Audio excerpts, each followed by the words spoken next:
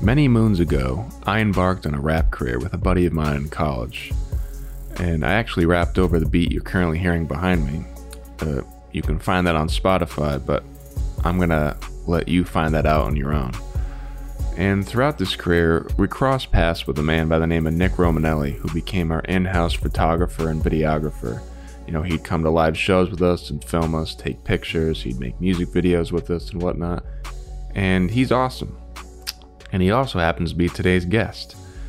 He sat down with Dylan and I to talk about his remarkable career and just the journey he's went on from, dropping out of school to follow his passion of film and photography while out in Japan and coming to LA, where now he works at a company called Film Solutions, and he's also a professional photographer where he has a number of clients that he works with every week. He's always busy, but if you need some bomb-ass photos taken of you, he's your guy.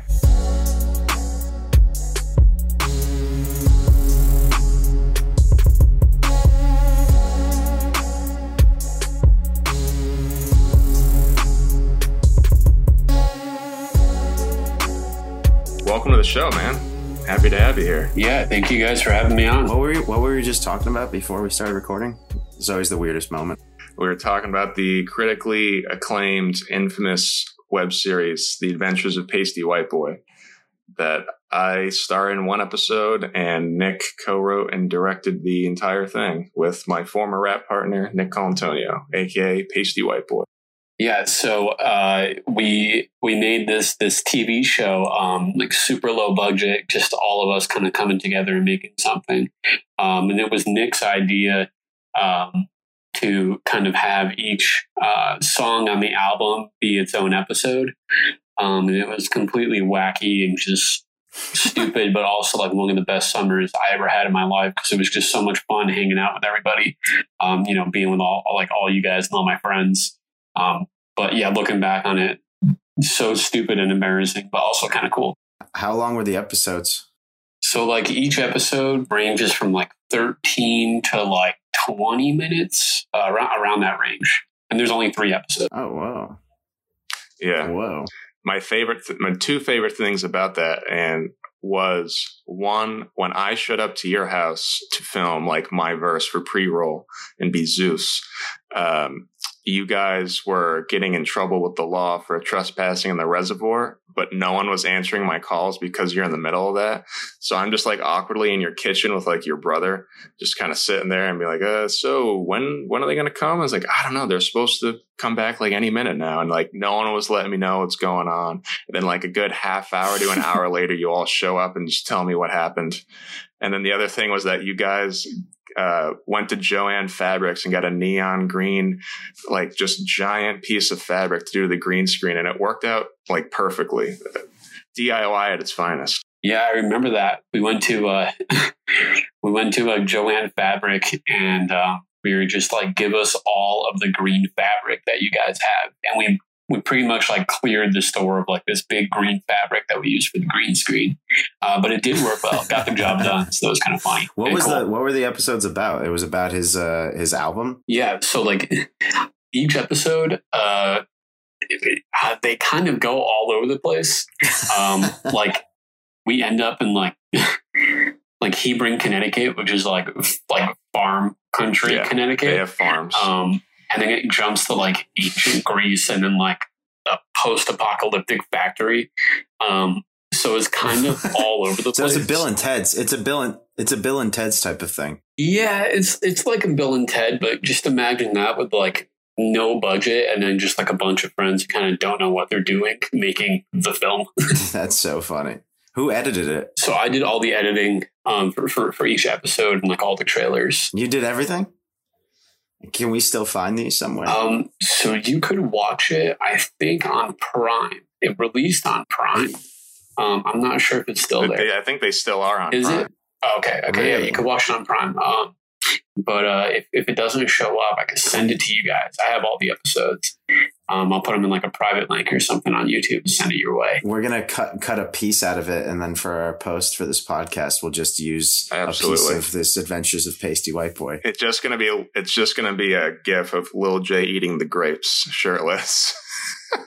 Oh my God, dude. Lil J. That was so funny. Shouts out to Lil J for all the dedication with those grapes. We gotta use a portion of you in there because we do this like running gag where we do like, this is really just a movie review podcast, but then we do interviews and stuff too. And every time we do movie reviews, Brian will like Photoshop us into a movie poster, but they're getting more intricate where you can't actually see us too well. And it just looks like the actual movie poster.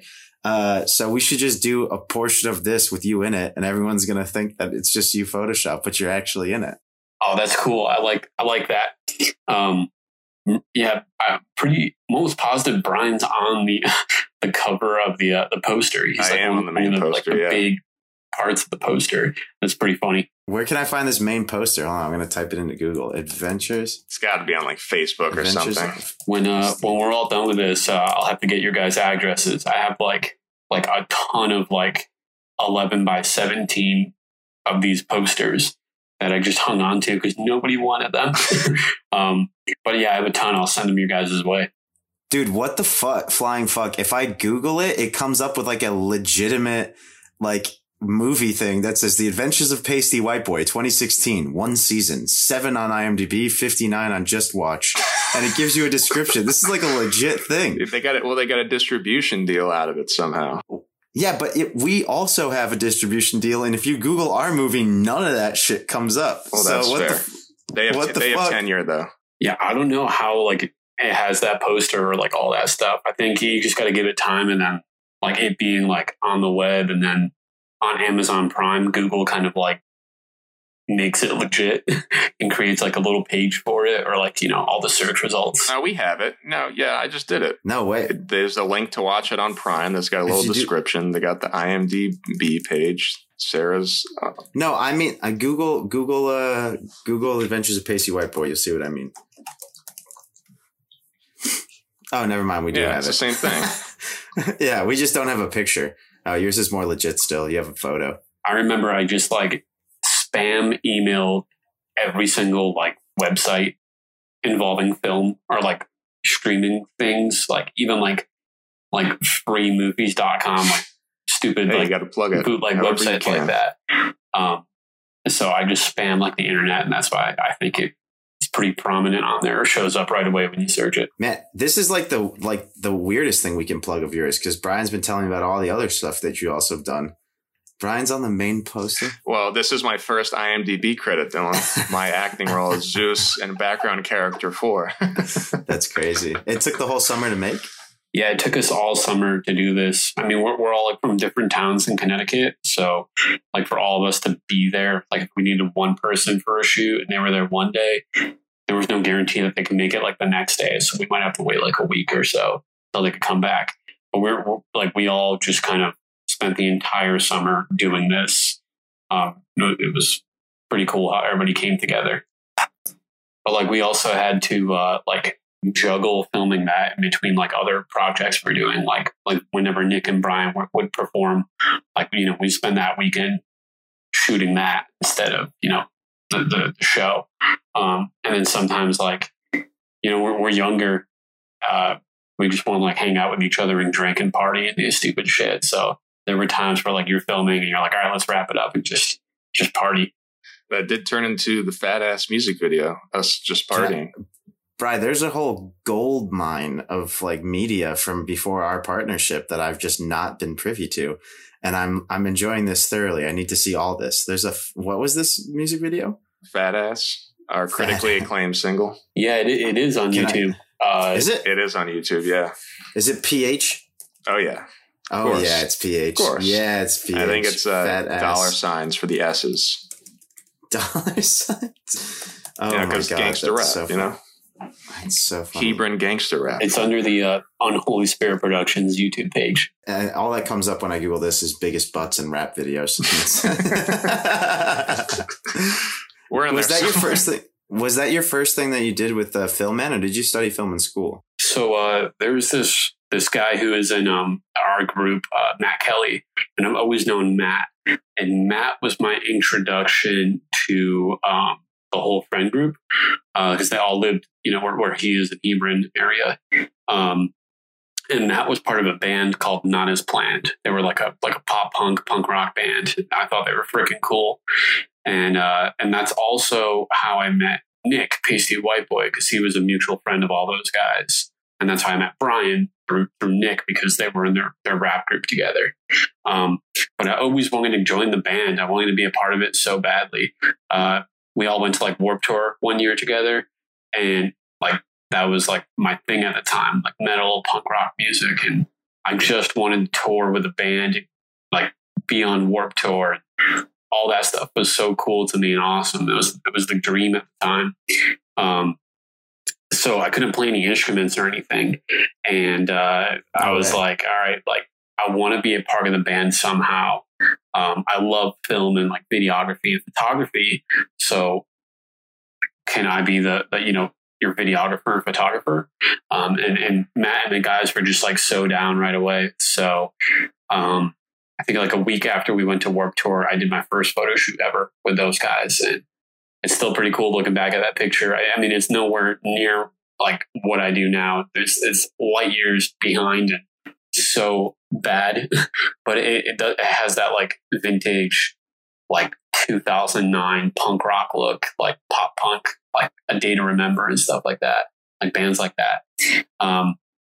So it's pretty cool looking back on that and just seeing like what we created at such a young age, just like passion, like no experience, just all passion. And then I went to Loyola University, Maryland, where I studied digital media and film. I had a job on campus too. I was doing this, it was in like the school like TV station, like video program. But it was a job, so I got paid for it, which was cool. I had to direct, produce, and edit and write like a film, like a TV show that would air on the local campus channel. It was called Apocabricks. It was the apocalypse for Lego bricks. So it was stop motion animation. Oh, that's sick. It's pretty fun. A bunch of my roommates were like the voice actors for it, so we had a lot of fun doing that. But I didn't really enjoy it there. I didn't like it. I didn't quite connect with anybody around me in that film, department or club program, whatever you want to call it. Everybody had like a talk show about like sports or the news or like some political thing, or somebody's trying to make like a feel good, like everybody included type video. I don't know, just like not trying to go viral, but like just copying like what was popular on YouTube or like Twitter or Facebook at the time. And nothing was cool or like pushing the boundaries. And I felt like I was wasting my time. I also felt like I was better than what they were making there, and everybody else was better than what they were making too. But everybody's boxing themselves in for no reason. Like we're at film school, this is our chance to experiment and make something awesome. Why don't we all come together and make a film or like a TV show or a big production? And then that just makes everything that much more legit for all of us. Because if we're going to, separate all these little projects and, put money into, this person's going to make a talk show and then this person's going to make, a slightly different variation of that talk show. If instead of making that, you just pour all the money and effort and time into one big production that everybody collaborates on, everybody takes a specific role on. It just makes the department or the program at the school that much more legit. You can make a full feature film. You can submit it to film festivals, and then that gives all the students, that kind of entry level experience that you wouldn't get elsewhere. You wouldn't get in a school you'd have to get when you graduate. And that was kind of my goal. And I brought it up to the professor and other people, and like it was always shot down. And then like I would be a part of other stuff with students, like helping them with their projects, like, filming stuff or writing stuff, pouring all this effort into something that in my head, I knew like this is never going to get made, or it's just going to fall flat on its face, because there's no passion behind it. Everybody's just like making these like I don't know, like shells of a project, and there's no heart inside that shell. There's no organs inside that body. It's just a freaking like plastic toy body, right? It's not like there's no flesh and blood behind any of this. So around that time, I was pretty much like over school. I always hated school. Like in high school, I would never do homework. I would just watch movies instead. Like I'd go upstairs and I had like a little portable DVD player in my room, and like it looked like I was doing homework because the door was shut, or it was just like, you know, like, oh, Nick's doing something upstairs. But I was always watching movies, never doing homework. So at this point, I was like totally checked out with school. I felt like I was wasting my time, and I remember I wanted to study abroad just to kind of get away from everything. So this is the summer after we shot Pasty White Boy. We did something in New York. Like we did something for Matt's in another band, a highball trio. And Nick and I went and I shot their show, and Nick kind of just came to help out and support. But we also filmed like a little thing in Central Park for like the DVD of The Adventures of Pasty White Boy. And like 2 days after that, I went to Japan to study abroad for the full year. And I think I was there for like 2 weeks, and right away I was like, yeah, screw this. I'm completely done with school. Like if you missed a class there, they were like super strict. Like if you missed like 2 classes, they started taking like points off your grade. And I was like, that's dumb. Like I'm here to study abroad and explore this country and just, you know, have an adventure of a lifetime. Like who knows if I'll ever get a chance to come back here. And that was like the furthest program that they had away from like anywhere else, and nobody ever went. And I was the first person at Loyola to go for a full year. So I was like, sign me up. I'm totally in. Nobody's going from this school. Nobody's done it for a year. Like, sounds like my cup of tea. So I went 2 weeks into being there, dropped out, just stopped going to class. I was taking like film classes over there, and like the film teachers just hated me. And I was like making Danger Boys documentary. I'll talk about that later. At that time, and I remember I was taking a documentary film class on like how to make documentaries. And I told my teacher, like, I'm making a documentary right now, so I will not be in your class. Like, I'll come for the final or the midterm and the final, but other than that, I will not be here. And then I showed him like the trailer or like a little clip of what I was doing, like a bunch of photography, and he was so pissed at me. He hated it. He gave me like a C in his class. I thought it was fucking stupid. But all those were signs for me to just kind of like dip and drop out of school. So I did. I stopped going to class. I got really involved with the Japanese punk rock scene, which was something I kind of wanted to do after being with like all the guys in the summer and doing that stuff. I was just on like this high of like, I want to work with every single band I possibly could. I want to go on tour so bad. So like when I discovered that over there, that was like, you know, a gold mine. Like nobody's doing what I want to do, and everybody's down for me to do that here. Screw it, I'm going to do it. Like, why not? So I did that. I got involved with like the tattoo scene a tiny bit. Did a couple of videos for this like cool tattoo artist who's like a big dude over there. He's got like his own Vice documentary. So that was pretty legendary too.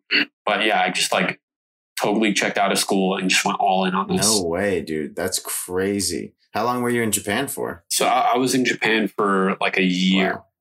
Did you learn Japanese? I do know Japanese. I do speak Japanese. I actually ended up marrying a Japanese girl. Wait, I didn't know you were married. Not over there, but I met her over there when I was there. Oh, congratulations. No way. Yeah, thank you. Oh, I knew you're like with her. I didn't know you got married. Damn. Yeah, we got married 2 years ago. Kind of crazy. Nice. Can't believe it all worked out, but yeah, we're here. Congratulations, man. Wow. You still touring with some of these Japanese punk bands? No, I'm not. I don't tour. I don't really do the band thing anymore. That kind of came and went. There's more of that I'll talk about later. But yeah, these guys were like super punk, and like Flat Sucks, the band that I worked with the most and got the closest with, like they're only on Facebook, and like one of them is on Facebook. And other than that, I'm pretty sure like they don't have like running water or electricity in their apartments, if they even have an apartment. They they couldn't do this podcast. They wouldn't be able to be guests. No. They would have to pigeon mail it. But yeah, they're like super like punk.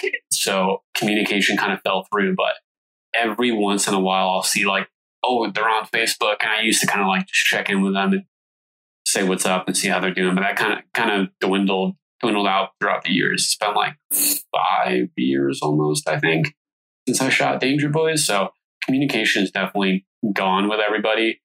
But it's the type of thing where like if I was there or saw them or called them or texted them, like if that opportunity came up, we'd just pick up right where we left off and it'd be cool. Man, that is a wild story. That's really, really cool. And what did you start doing when you're out in LA? Same thing. You started doing touring with bands, or? So after Japan, I came out to LA. Like I was dating my wife at the time, and it was time for me to come back. Like my visa was up. I couldn't stay any longer. So we kind of talked like, you know, like we both loved each other. You know, what are we going to do? Is it worth staying together? And then with the type of career I'm going for and what I do, it's hard to make a living, or kind of go for it and make it like a professional thing. But I had nothing to lose. So I was like, screw it. I'm going to come out to LA. And then before I came out here, I spent like 5 months, like searching for jobs and applying everywhere, even stuff in Japan. I got like nothing, but I got one phone call, or one phone interview, kind of an interview, more just like an introduction, at this company called Cinema Libre Studios, and they do documentary distribution. And the guy was like, yeah, like, well, you're not here, so come out to LA and like, you know, maybe we'll give you an interview. Like, just call me when you're out here. And that was all I needed to hear. So flew out from Japan to LA. I was living in like a hotel, which is crazy because it's in this plaza where I like go grocery shopping now. So it's kind of wild that like I used to live in that hotel for a month with no plan or idea of what would happen out here. And that's just like the normal spot where I go to buy groceries now. But came out here, called that guy. He ghosted me for like 2 weeks. Kind of felt like, okay, maybe this was too far out. I should probably just go back home and then like, you know, finish up like school at Loyola. But he finally picked up one day. I got an interview with him, and he brought me on board as an intern.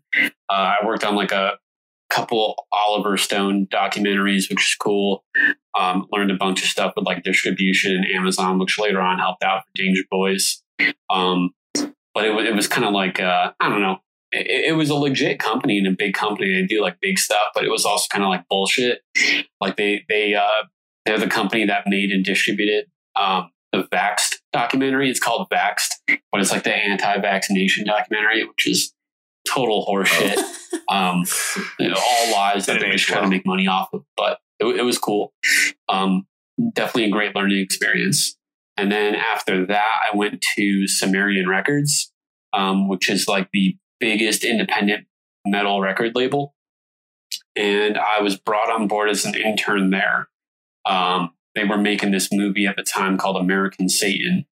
And I was doing, what was it? It was digital media marketing or social media marketing for them. But I was really just like answering like fan emails and like running the Facebook account with other people and stuff like that. Or just doing like any stupid intern shit they needed done for the film. So that was fun. It was cool. I got to like go to my first like red carpet premiere event, which was dope. And after that ended, everybody I interned with left. Like that was the end of the internship. But I loved being at Sumerian. It's kind of a dream come true because I always wanted to work with these metal bands, these punk bands. And then here I am, like at the Mecca label of metal, working with these on this film, which could eventually lead to bands. So I kind of just stayed. I never left. I would keep showing up, and they were like, okay, like you can't be here. Like we're giving you school credit. And I lied to them too. And I told them I was still in school at the time. Cause everything was like unpaid and it was all just like for school credit. But they were like, what can you do? Like, if you're not going to leave, like you have to do something here. So what else can you do? And, I kind of got to know the video guy a little bit, and I was there long enough to where they were starting to do like the DVD Blu-ray release for the film.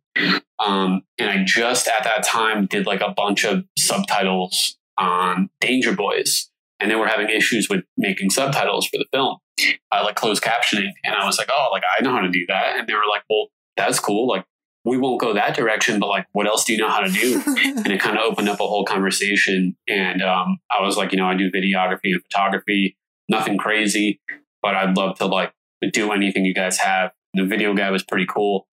He gave me his camera and was like the Faceless, which is this like super intrinsic, fast, like really hard to play, like metal music, like super metal. There was this like awesome band that my older cousin like loved, and then we would listen to music growing up. They just had an album release that week, and their album release party was like the next day, and the video guy just gave me his camera and was like, here's your test, like show up at this location, get there early, do whatever they want you to do, and shoot the show. And if it's good, like we'll keep you on, I'll give you more stuff to film. So I went there, crushed it. It was kind of crazy. They had like a new lineup, and they hadn't done like an updated like photo shoot of the band in years. And they were like, oh, like, can you do that? And I was like, yeah, for sure. But I was so nervous. I remember I had the camera setting on like video while I'm doing the photo shoot, and I'm just like clicking away. So like the photos weren't that good at quality because I'm like in the video mode. But I even realized it at the time. I was so nervous, but it all came out cool. They liked it. I'm pretty sure it's a completely different lineup now. Like a week after I took that picture, the whole band broke up. They're still together, but it's all new members. Oh, wow. But yeah, they're like still using that picture on their website, like for like all their stuff, which is pretty crazy. That was like the first picture that got me published. Because like all the metal magazines and news outlets like used that picture when they broke up as a band, which is pretty funny. But yeah, I went to Sumerian, did all that, crushed it. Thought I was going to get brought on board full time. Talks of it with the higher ups there. I was on good terms with the CEO of the company, but I think they were kind of just using me for what they could get out of me. Like I was on like every list for any show, whether it was a Sumerian band or not, that was coming to LA. So I could go to any show and shoot something, which was so dope. And I did that. I did that for a while. I would just go to like concerts every other day and shoot something. And of course they're getting like free content out of it. Like they don't have to pay for me. They have this list that they could add anybody to that costs them nothing. So I think they were kind of just going to use me until I moved on, or something opened up for me, but there were no bigger plans. So around that time, I started looking for something else. I found this company called Excellent Studios. They're a recording studio on Hollywood Boulevard, and they were friends with this band Era, who's signed to Sumerian, and I just shot one of their shows. So they were like, "Oh, cool! Like for sure, let's interview this guy." So I got an interview there, another unpaid internship, which turned into me kind of doing like all the video stuff at the studio and photography. So I was doing like started out doing like their live streams and helping them with that, making YouTube thumbnails. And then it turned into me just like making my own schedule and showing up whenever like a cool artist would come in and record something and just like film it or like do photography. Those guys were super cool, and they just let me like completely do whatever I wanted to do and explore with videography and photography and video editing. Super cool dudes. But again, it was like an unpaid internship that was great experience, but not quite what I needed or wanted. So I'm like constantly applying on Indeed.com for like jobs. And those guys were cool. They would always like look for jobs for me and like try to hook me up. Or like if I recommended somebody at the studio who recorded, like they wouldn't even take like the cut. Like they would just give me all the money, which was pretty cool. Cause they knew like how much like I really wanted like a full-time job and to get paid for shit. So shouts out to Danny and Parker for like, being awesome mentors. Yeah, I kept looking online for jobs. I would apply every single day to a new job. And then this like temp agency called me. I was doing like a mini weekend tour with this horrible rapper. I can't remember his name. In San Francisco. And my wife came with me. We were at like an Airbnb just chilling. And I got a random phone call and I picked it up. I usually never pick up like unknown numbers, but I picked this one up.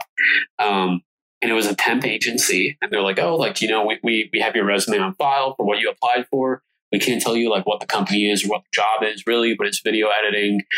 They looked at your stuff. They think you'd be great. And they want you to come in for an interview. So I got the address from them. I went into the place and it was Motor Trend at Discovery Channel. So like all the car TV shows. And I didn't really know anything about like these car shows or what they did, but I knew, of course, like I know Discovery Channel. So that was pretty crazy. Big change of pace from the metal scene. And they gave me the temp job doing video ad break editing. So I would get like a finished episode. And then I had like time codes and like kind of rubrics I follow, like depending on how long the episode was. And then I find like a good time in that episode to add like a, the ad break for their streaming platform, which is cool. That was like, the entry level position to work my way up to being like an assistant editor or like a data wrangler or something like that. And then from there you go on to being like a full-time like editor. And that was awesome experience. Super cool. I got to work on all these like car shows, like American Chopper, which is pretty cool. Cause I remember being a little kid watching that like with my parents. So it was pretty wild. It was a ton of fun, but it also wasn't fun. It kind of turned me off to video editing. And what I thought I liked. I think it was a little bit of seeing how it really operates and also not being in like a fun work environment. It was the type of place where like if you like got up to go to the bathroom, like everybody looked at you, like you're all facing the same direction. Oh God, that reminds me of my old company. I worked at this place in Norwalk and it was similar vibe, like the open floor plan bullshit that everyone thinks is revolutionary and it's just dog shit. And literally, if I got up and grabbed my backpack to leave and it was 4:59, all eyes on me, like I'm doing something wrong. Like, hey, I signed the contract that I'm out of here at 5 every day. I'm not sticking around for this BS. See you tomorrow. If you make a noise, everybody looks at you. It's super quiet. Right. I ain't really connected with anybody there.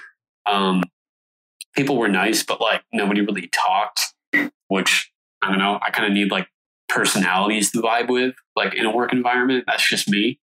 But it wasn't fun. And it was also like a 2-hour commute. So it was 2 hours there and then 2 hours back home, Monday through Friday. So just knowing like it takes that long to get there. And then when you're there, it's like screw this. This is so boring. And like nobody's fun. Like this kind of sucks here. Turned me off to it. And then just figuring out like how the video editing works. And it wasn't really a creative process. It was more of like you follow the pattern of the editor before you or what the show tone is or what it's about. And that's about it. So it's definitely different from the video editing I was doing on my own. Also like on a professional scale, like, light years beyond anything I knew at the time or how to do. But it just didn't seem fun working on something that I had no creative input in or like attachment to. Like I have no interest in cars. It was just a job. So to edit something about cars with kind of zero passion or interest on that, I felt was something I did not want to do. Yeah, man, you're preaching to the choir when it comes to editing, man. I'm a professional editor in Amsterdam, and it was not really for me either. It's really different to edit other people's work is what it came down to. Like you were saying, editing the thing you put time into and you have passion into and it's fun, then it's really cool because you can see the the like imagination from your head like come to life, and you're like, what the fuck? Like, I can't believe like I'm seeing what I wrote, or I'm seeing what like I envisioned, which is so cool. Or maybe you're seeing it differently than like how you envisioned it, but it's equally as cool. But doing other people's work, I find most of the time, you know, editing it was just a matter of, if it was bad, they expect you to fix it. And I did not like that responsibility. I have no interest in putting time into other people's trashy projects. Yeah, fuck that. So how long did you last there then? So I did that for like 3 months, and then like my role kind of ended because I did everything. And then they were like, we'll call you back if we have something new, or if like a new show comes up, but it's freelance. So like, there's no promise that even happens, or like when it will happen. So I went back to Excellent. Those guys like welcomed me back right away. They were super cool dudes. Did a bunch of shit there, and then couldn't find anything for the longest time. So I kind of lost hope. I did this like freaking soliciting job, which was advertised as like a marketing gig, but it definitely was not. They dropped us off in like a parking lot at a Target near Motor Trend. And I was like, oh my God, if we go any closer, I'm quitting. Like, screw this. I just needed like a job doing something to get paid. I did that for a day. And I remember like after that day, I called my parents and like my wife. I was just like bawling my eyes out. Just like, I think that's it. Like, I think that's it. There's nothing more to this. Like, I'm so unhappy. I hate this job. I'm not doing this another day. This sucks. And then I got a call from Film Solutions. I applied there like 3 months prior. Went in, interviewed, got a job that day. Just doing like entry level stuff, like lowest level there, and it was paid, which was so cool. It was minimum wage, part time, but like paid. You know, I was so pumped up and determined to just like crush it there. And I fell in love with the company, and I guess the company kind of fell in love with me too. And it's just a good match. You know, it became my home, and I'm still there, still at the company, worked my way up. And yeah, I love it. Forever grateful for Film Solutions and my boss, Shay, who's the VP of the company now, for taking me in and always, you know, bringing me on board with everything she's had. And I've been rising with her through the ranks, so it's been an incredible experience and journey. I didn't realize like how many like film jobs that you had after Japan. I honestly thought that like you. Like when you came back from Japan, I kind of just thought you continued like the Unholy Spirit Productions for a little bit, and then you wound up at Film Solutions. Yeah, so I initially like I wanted to keep doing Unholy Spirit Productions and like all these little things I was doing, but honestly, I just like I tried anything I possibly could and did everything I possibly could to have at least one thing pop off and become like a job or make money from. And I came out here, I thought like, okay, I'm in LA, I'm going to work with all these bands. I'm going to like do photo shoots and like music videos and film stuff. And it's all going to be great. Like my production company is going to become something huge. And it just never became a thing. I hustled so hard. I'd make videos like all the time, doing anything. But it never became something. I think it's just such an oversaturated place. And there's a lot of people who are flaky too. So like you meet people or you talk to people and you're like 100% in on like, I'm going to make this. And they're like 5% dedicated to what they do. And there's a lot of people out here who are like that. So being young and not knowing what it's like out here, like, you know, I get my hopes up all the time whenever I meet somebody or somebody reached out to me or I reached out to somebody. And like 99% of the time, it never happened. So Unholy Spirit Productions kind of fell to the side and then became more of like a thing in the past. Like, okay, that's what I needed to start off and get these internships, which like eventually led to a job. But I also thought, you know, maybe I don't need to start my own company and I could work at a company. I forgot who it was, but I heard something a while ago, like when I was in this whole job search time period. And it was like, it's easier to start low at a company and work your way up than it is to start a company from the ground.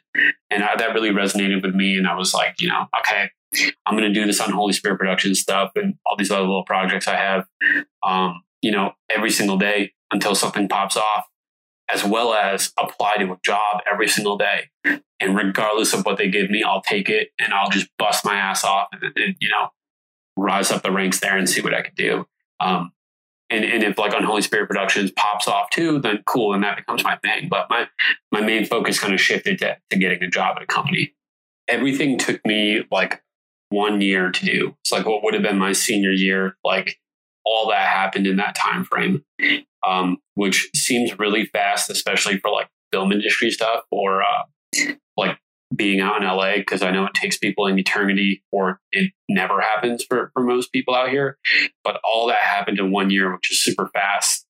But when you're in it and during that time, it feels like an eternity. Like going from one job to the other just felt like forever. And then the waiting periods trying to find something else felt like forever. And it was hard. It sucked. It was horrible. But looking back on it, I'm pretty damn lucky. That doesn't happen for a lot of people. So pretty grateful that it only took a year.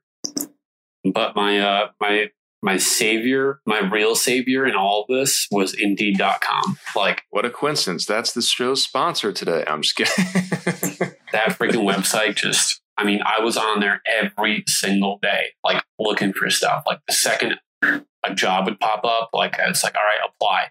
And everything I got, like every internship I got, every job I got was from that website. I don't know if it was like my resume was written well and it, just like the words I used, like put mine up front, or I would just time it right and I would get the interviews, quicker than other people because I'm constantly on this website. Or, luck, but it was definitely luck for sure. But, Indeed freaking saved me out here. I would say like freelancing though, man, is like, it's a constant battle of just trying to find jobs. I haven't freelanced, before because I just got signed into a company over here, but I find that like a lot of my freelance friends, it's what they are constantly trying to do. But if you do it right, and if you get the right amount of Rolodex, then you can actually make a shit ton of money just freelancing because you charge your own prices and you can make way more than being, I can't think of the English word actually for it now, in contract, like salary at a company. Yeah. Salaried. Exactly. Yeah. So like you can do really well off freelance. There's like a ton of people who do it out here, but it was always, kind of scary for me. Just like not knowing what's next. Or, like just starting out freelance, like there's, 1,000 people out here who are trying to do the same thing you're doing, better freelance. And there's 1,000 people out here who are better than you at what you do. And there will always be that 1,000 people who are better than you, like regardless of how high up you move, unless you're the freaking dude. But it's so hard. Like it was so difficult. And then just the thought of being freelance kind of freaked me out, especially after going like to Motor Trend and being temporary freelance there and seeing how that works. But yeah, there's some people who are like super good at it. Like I have this one buddy from Connecticut who's out here. And Brian, I think you know him. I think I introduced you to him. Introduced me to him. His name's Matt Barnett. Yeah, from Brian. He's at Universal. He does like photo editing, kind of what I do at Film Solutions over there. And he's like an insane like videographer and director and editor, and he does like sick freelance gigs all the time. And he's the type of dude who, if he went like all in on freelance, like he could make it happen. He's the guy who'd make a career out of it and just crush it.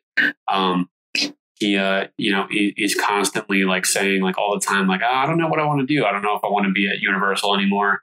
He like he's the type of guy who likes to bounce around. And for that type of person, freelance is perfect for them.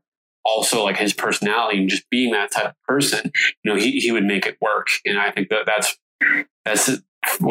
who freelance people are. They're the people who can jump around from place to place and kind of like a new setting or a new project or job. And if you like that, then you make it work. But for me, that wasn't really my gig. Well, this is what, going back to what you were talking about earlier as well, is like, if you look at the greats, right? Like the filmmakers that really kind of made it and came out of like just doing their own work and like making what they wanted to make and then eventually popping off. A lot of them still work with the same people that they started out with. Like I know that like Scorsese uses a lot of the same people that he started out with. Wes Anderson because they're his friends. Because when you're starting your career, you work with the people you like working with. And then when one of you makes it, all of you make it, really. You're kind of, every single film group is really a collective. Behind every great director is definitely a crew that they just work with all the time. Tarantino always worked with the same editor as well until she passed away. I forget her name, actually. I'm going to look it up now. Yeah. So like, there's, like Michael Bay is like a filmmaker that comes to mind. Like I know, some people on his team, like the unit publicist he always works with, I'm pretty close with her. And like, she tells me all the time, like she's worked on everything with him. And it's a little bit of like, like that's his crew and that's who he's comfortable with.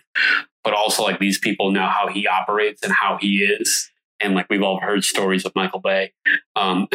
He's kind of crazy, but like they know how he works and like they vibe with that, or they could just handle him and his projects. So like, why would you change something that works? There's like photographers that I work with who, like there's a couple guys, one guy or two people come to mind. This guy, Scott Garfield, who's a legend. He works on like a bunch of stuff with Brad Pitt all the time. I just did 2 movies with him and Brad Pitt. And like he's boys with Brad. So like, Brad likes to keep him around because he knows that the images are going to be his standard.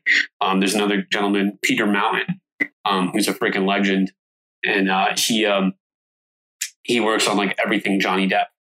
And he's just really close with him. Can you answer a question for us then? A Michael Bay question? Yeah. Maybe I can answer it. Okay. Why does he go from cinematic format with the black bars to no black bars in his movies sometimes every other shot? I tried to watch the most recent Transformers and half the time there's black bars and half the time there's no black bars. It's very disorienting. I think the black bars to no black bars is a transition of what's shot in IMAX and then what's not. So I think when it's full screen, that's them shooting in their regular format for their films.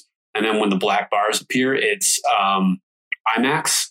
I remember seeing that on Life of Pi. There was kind of the same thing where it would like jump from like shot to shot or like cut to cut from like black bars, no black bars, black bars, no black bars. And I didn't realize it till like the second time I watched the movie. But I'm almost positive that's IMAX. And I think that's because it's just so expensive to shoot on IMAX. And like, you're not going to shoot like an entire film on IMAX. Costs a ton of money. And then, to like have that camera with you and that whole setup, like you're going to get that take or, another take or 3 takes. And then that's about it. So they really save those moments for like, the big stuff. And I think if you watch like a Michael Bay film, when it's like a crazy big action moment or something going on, that's when you'll see those black bars because they shot that scene in IMAX. But then, why would you shoot like a little dialogue scene in IMAX? It's kind of overkill. And it's a lot of money. So I think you see that because they're saving money because it costs a ton to shoot on IMAX. And they're also trying to utilize, how awesome that scene could look in IMAX. So it's like a whole cinematic experience. But yeah, if you notice those black bars, it can definitely throw you off. That just sounds like a very Michael Bay thing. I don't know. He's an enigma. I got a note for Bay. If you're listening, Bay, use only the IMAX camera or not at all. That would be my note. My God, it was very confusing. Yeah, I think something kind of interesting or surprising to people is like a big movie like a Michael Bay production has a super small budget. Probably not Transformers, but like I know he keeps his team small. He tries to, make the film as cheap as possible without spending as much. So I think that's definitely a reason, why they're not shooting the entire thing in IMAX. I don't even know if anybody does that unless you're like NASA shooting like some crazy IMAX experience or like James Cameron doing some crazy Avatar shit. But like, yeah, super small budget.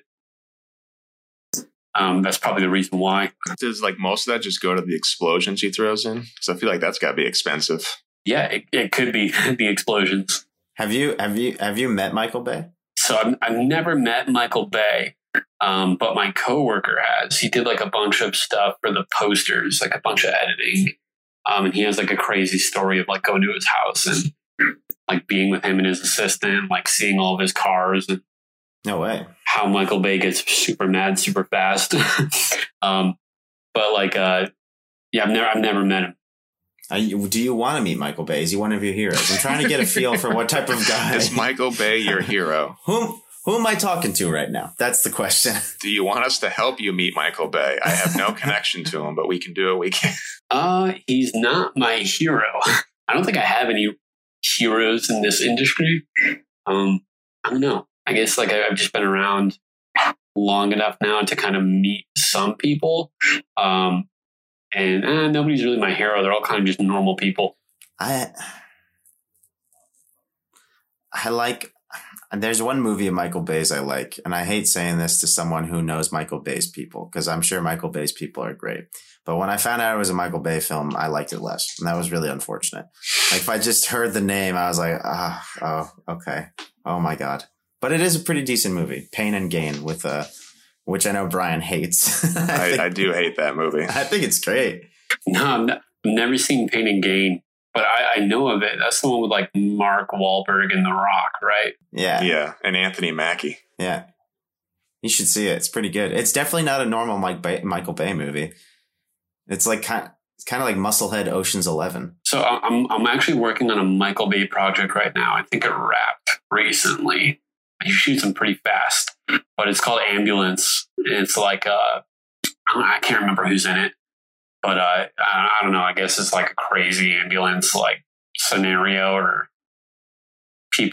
medics in an ambulance driving around the city and shit blowing up, crazy stuff going on.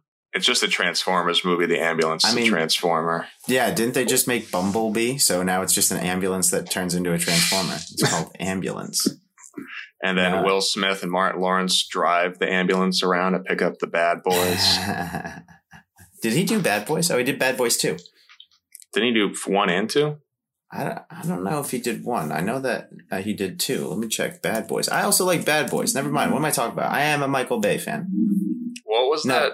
I haven't seen any of the Bad Boys movies, but I remember, Dylan, you sent me a scene from Bad Boys 3 that was like a super wacky like continuity error during a shootout. Do you remember what that was?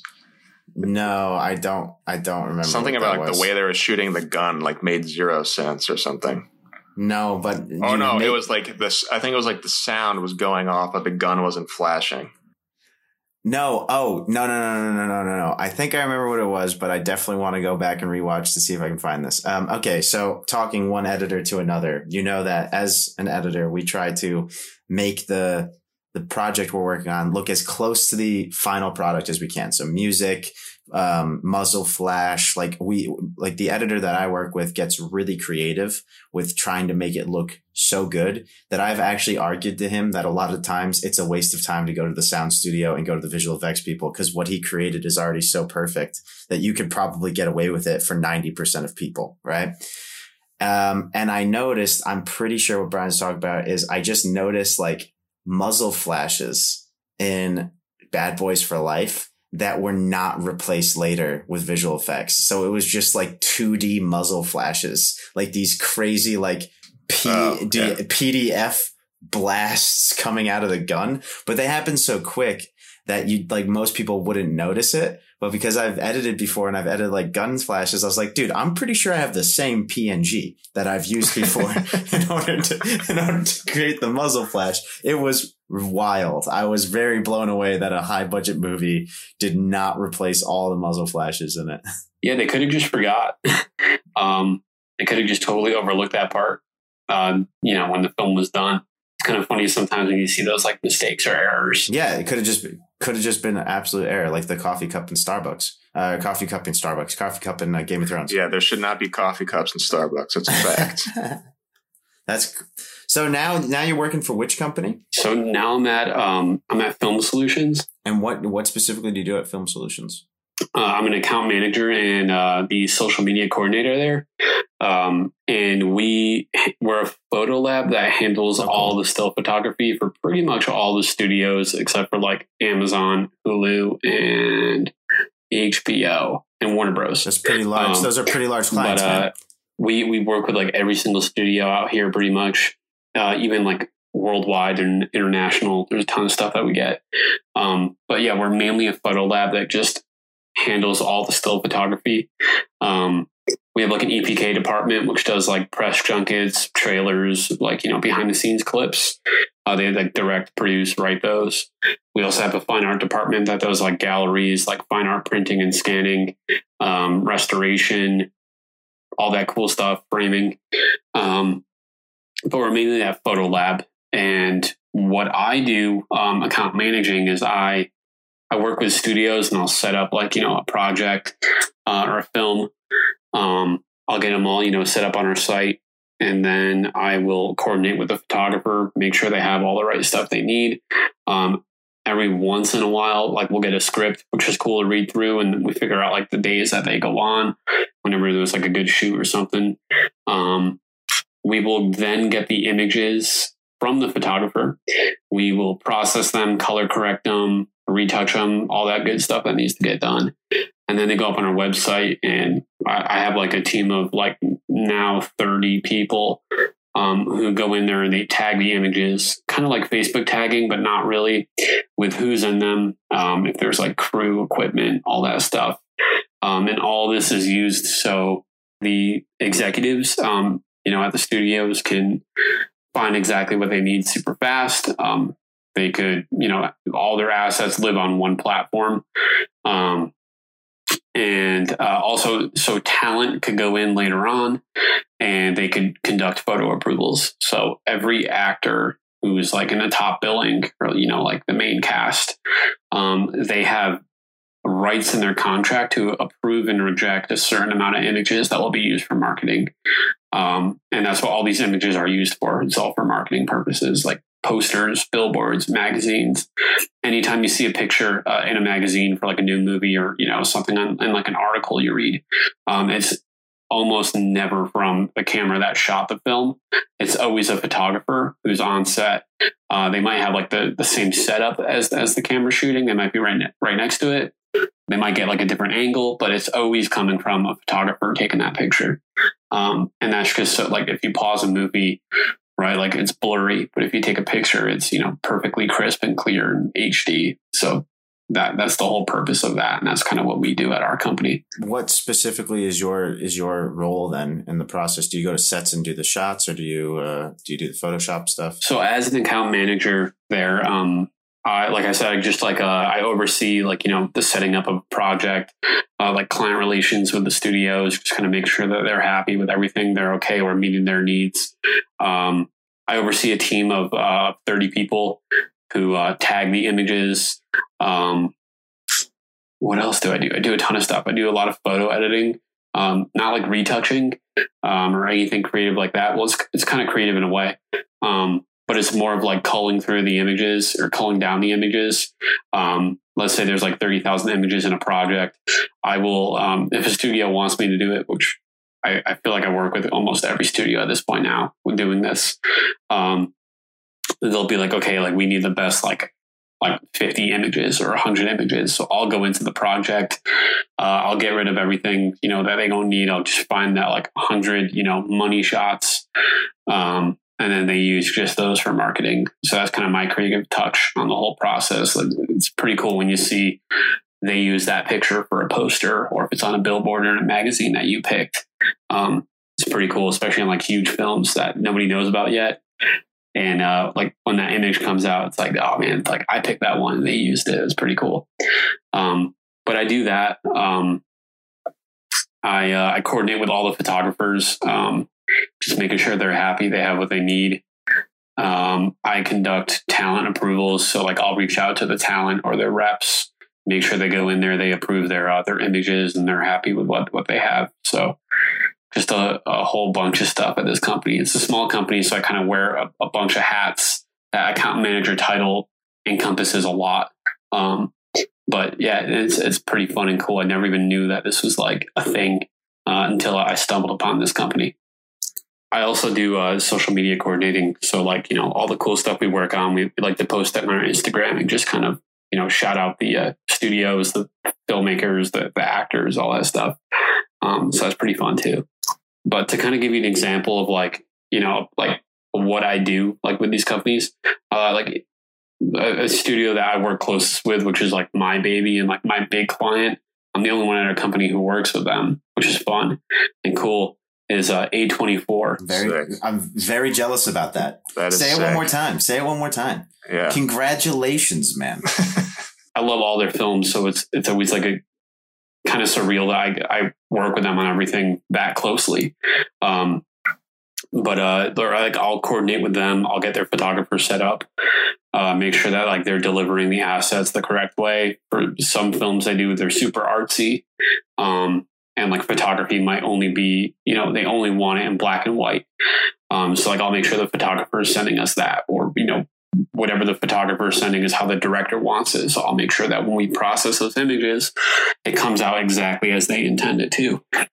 So like, I might request them to like, send us the raw files with like XMP sidecars attached to it. So we could just apply all their color corrections to every single image. We don't have to like match them to the JPEGs they send us or something. And then I will make sure that like their images get tagged once they go up on the site. And then after that, I'll reach out for talent approvals with the actors and their reps. And then when that's done, I just tell A24, hey, it's all done. It's a wrap. And then that's it. That's the whole process there. It kind of takes a long time, but that sums it up pretty quickly.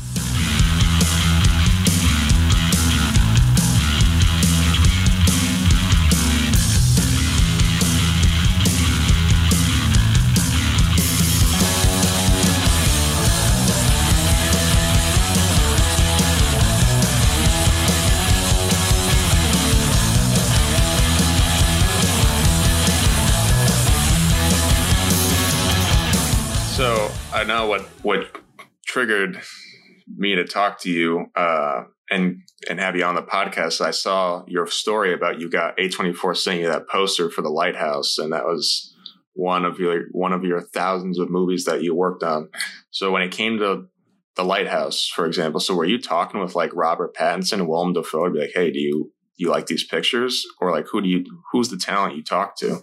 So I wasn't in contact with talent or reps on The Lighthouse, but like I was still kind of new at that time. But once A24 became my main contact, or I was their main contact, like we always like change the posters out on our walls at the office, and we kind of have to ask for permission sometimes, especially for like new films. Some of them, like some are movie posters, some of them are like behind the scenes pictures, or like, the actual still photography, and like everything on the walls. Like if you went into our office now, all the posters that we have are for films that like haven't come out yet, or just came out.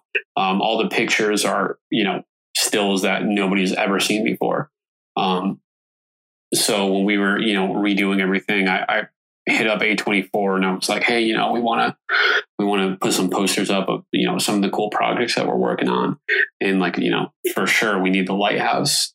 And I definitely want a copy of it for myself. And they know, like, I love all the films that we work on there. And I'm a huge A24 fan. I have a tattoo of the movie The Witch on my arm.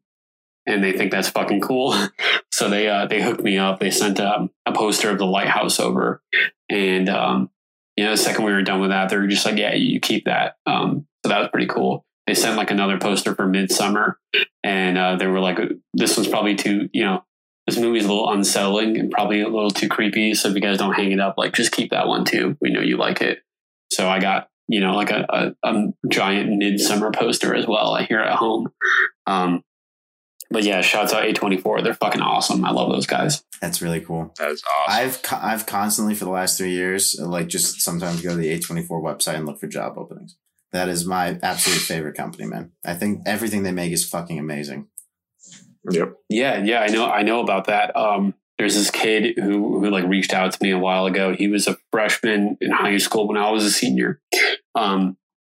and he wants to work at A24 so bad. And he's always saying like, oh, I'm always like, throwing my resume on there and like hitting them up. Like, do you know anybody? I don't know.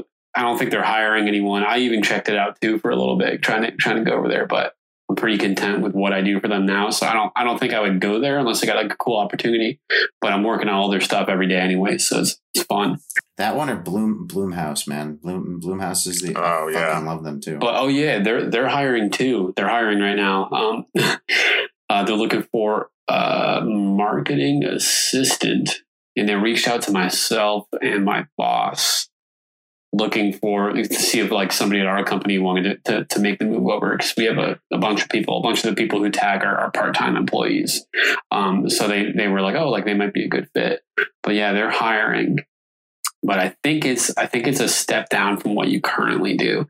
I really think it's an entry level position or like an internship, but they're marketing it as like, a paid gig. A lot of companies do that out here. Brian, I don't think I can go from being the head of marketing to social media intern. No, but if they are, that's a pretty awesome job though, to do it at like a Bloomhouse or A24 or trying to think of any of those other like kind of like not. If I could do it at the same time, I absolutely that'd be would. fucking sick. That'd be really cool. I don't know if I did the Wu-Tang social media. I can always go to Bloomhouse. I don't know if step down would be appropriate for where I am though, man, because the Netherlands is quite a small industry. So I get like cool credits, but I mean like on a lot of films that are very, very tiny, it's not so large. The largest things that I've worked on now are, can I say them on the podcast? Maybe I don't know. One movie that went to what's come out that you can say, or what's in the news? I'm worried. Well, did you work on another round, or was this your company? No, my company worked on that. Rounds? So my company actually just got their second Oscar and won for another round, the Danish film that just won for international feature. That's the one with Mads Mikkelsen, right? Yeah. Yeah, he's the fucking man. He's cool. He's my favorite actor, man. Yeah, absolutely. But we didn't. I didn't personally do anything for that. That was our visual effects department.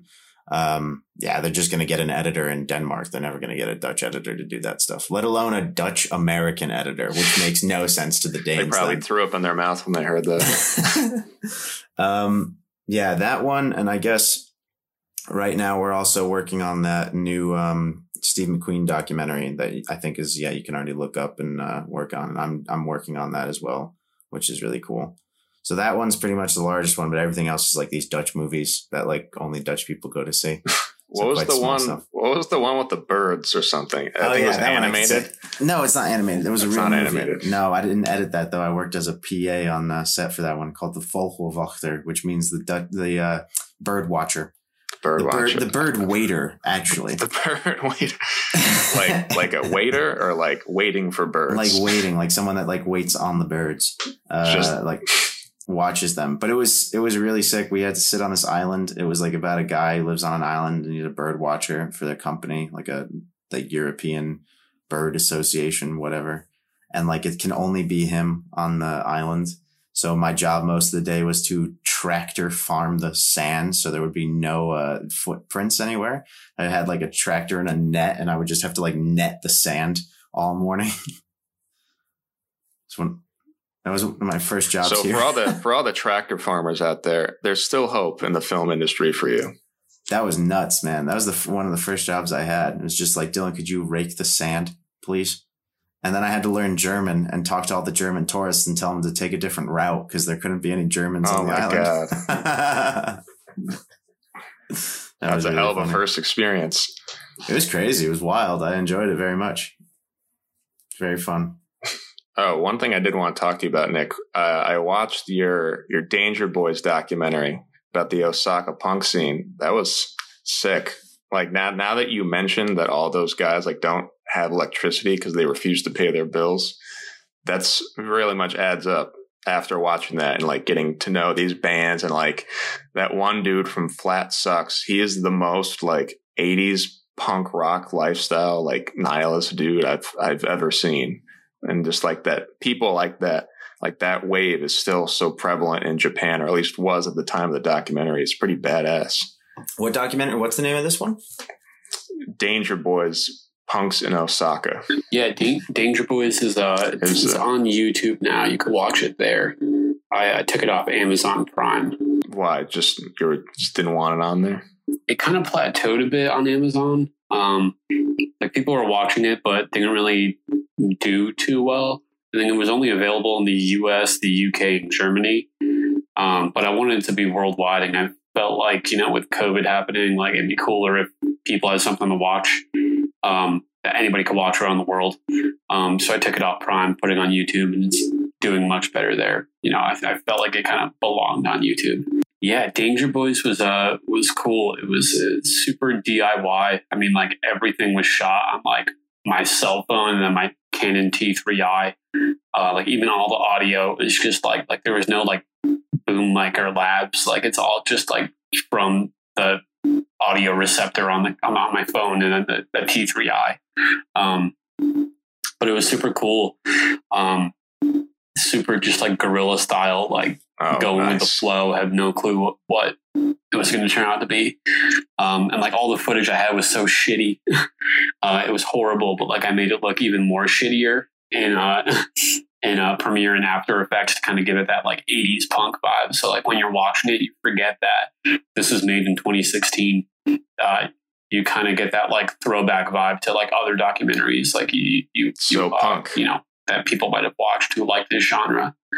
But yeah, no, it was a ton of fun. It's crazy because I was watching it the other day. I haven't seen it until since it came out. And like I forgot like I filmed it. Like there were moments where I'm watching it and I completely forgot that I was there and I got that on footage, and it's really weird. I don't know if like my brain replaced it with other stuff that's happened, because like there's been a shit ton of things that have happened since then with film that have kind of just like filled my memory. But that was kind of weird, but also kind of cool. Like rewatching it and being excited and moments happening where it's like, I wonder what happens next. That was pretty cool. I'll never forget this one time. We were at the show. It's the one where that band that's wearing like all the paper mache masks performed, and the show was over, and they had like a merch table and like a CD on there, and like the cover for the CD was this like paper like origami cover that they made. With like one of their masks on it. And I thought it was super cool. And like, I'll probably never find these guys on the internet or like their music anywhere, which like you can't find anywhere. So I'm pretty happy I got that CD or thought of getting it.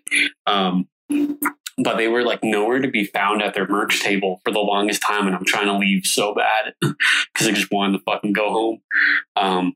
And I was like, you think these guys will be back? And then Kaudu, the guy from Flat Sucks, he's like, oh yeah, like I know them, I'm friends with them. Why don't you just give me the $30 and then I'll give it to them? Like take a CD here and I'll give them money. Yeah, right. And for sure, he did not give them that money. He definitely took that $30, and that was probably like $1 million to him. So yeah, that money is gone. Yeah, they're a weird band. There was like the first song that was on there on the documentary I thought was like super sick. And there was like this really badass keyboard solo. I was like, wow, this is weird punk rock. And then the last one, I was just like trying to figure out what the hell I was listening to. Like, this is far out. This is something else. I'd love to hear it, man. Yeah, their set was sick. I actually didn't even know that they were going to be performing or like who they were. And then like when they showed up and they put their masks on and got their whole setup, I was like, this is fucking cool. I definitely have to put them in. They're from Mars. So like I included that like one with like the keyboard solo like in the film. Yeah. But it had all this other sick footage of them that I just thought was way too cool to go unseen. So I put like a whole like, I think it's like a 5 or 10 minute like uncut clip of them performing like the end of their set at the end, like in the end credits. I just felt like it flowed better at the end. It didn't interrupt, or like if there was like 20 minutes of just that band in the middle of the documentary, it wouldn't flow well. So I threw it at the end. But yeah, that song was wild. Like you listen to it, you're just like, what the fuck am I listening to? What am I even looking at? Yeah, it's fucking cool. Yeah, it's like if Yoko Ono had talent. You directed and filmed that one? Yeah, I did everything on this one. I directed, edited, produced, all that stuff. Oh, sick. Wow. Yeah, I want to know how that came about. You just felt like doing something like that, or like, or did you work directly with like one of those guys to come up with the idea? And like, did they come to you and be like, yeah, we should make a documentary? So like when I went to Japan, I knew I wanted to get involved in film, the Japanese bands, the punk rock bands. But I didn't really know how to do it. I just went to like a show one time, and this band that was performing was called Concrete Waves, CW. And they're in the documentary. They actually have a label called Danger Boy. So they were the inspiration for Danger Boys. They're like the OG Danger Boys, I guess. But at the show, there was one other dude who was a foreigner, or like a white dude. And I was like, oh man, like, how did you know about this? Like, where are you from? He's like, oh, I'm from Minnesota. Like, my band's playing next, and like all these bands performing tonight are on my label. And little did I know, like, he's the freaking dude. His name's James Ryan Kelly. He's one of the foreign guys in the documentary. Oh, yeah. And he's just like the fucking dude over there for punk rock. He works with all these bands. He's in like the Blink 182 of like Japanese punk, which is this band called Skate Nicks. Like they asked him, they're like a 20-year-old band that asked him to play guitar for them, do some vocals. So like he's like a legend over there, and he completely took me under his wing. And like it never occurred to me to like make a documentary on any of this shit. But he was like, oh yeah, like if you want to do photography or like make a music video, like I have so many bands that love that shit and need it. So like I met Flat Sucks through him, which is on his label. And like a week after I met James, I did like a music video for them. I did another video, and those are in the documentary. I threw those in there. But yeah, super cool dude who just took a chance on me. Not even a chance, but just so down for whatever. And like everybody that he knew was so down for whatever. And then at that point, I kind of had enough like footage to be like, I think I can make a story out of this, or at least like, you know, a glimpse inside the Osaka punk scene. Like instead of making these little YouTube videos and just putting them out there, why don't I make it like a legit film? So that's kind of how Danger Boys came to be. Nice, man. Yeah, it's sick. It always watching that reminded me of like years ago, I read Anthony Kiedis' autobiography, Scar Tissue, and he's talking about like, you know, growing up in LA and going to all these punk rock shows with Flea, like before they were the Red Hot Chili Peppers. And it was like every night there was like a new band, like they never heard of them, but they just went because like that was the thing to do. You go to all these clubs and just go to all these like random shows just because that was part of the movement. And it really feels like that, at least at the time that you made the documentary, that's still like such a pulse in Japan. Like I can't speak for like LA right now, like if that's still a thing out in LA or like anywhere else in the US, but it very much so like is in Japan. And it's like sick. Yeah, everybody was so cool and just welcoming and friendly. Like I was like one of the only foreign dudes there. But like it didn't set me apart from anybody else. I feel like it kind of worked to my advantage, but everybody was super cool. You know, they just love the music and being together and having a good time. And that's honestly what the whole thing was about.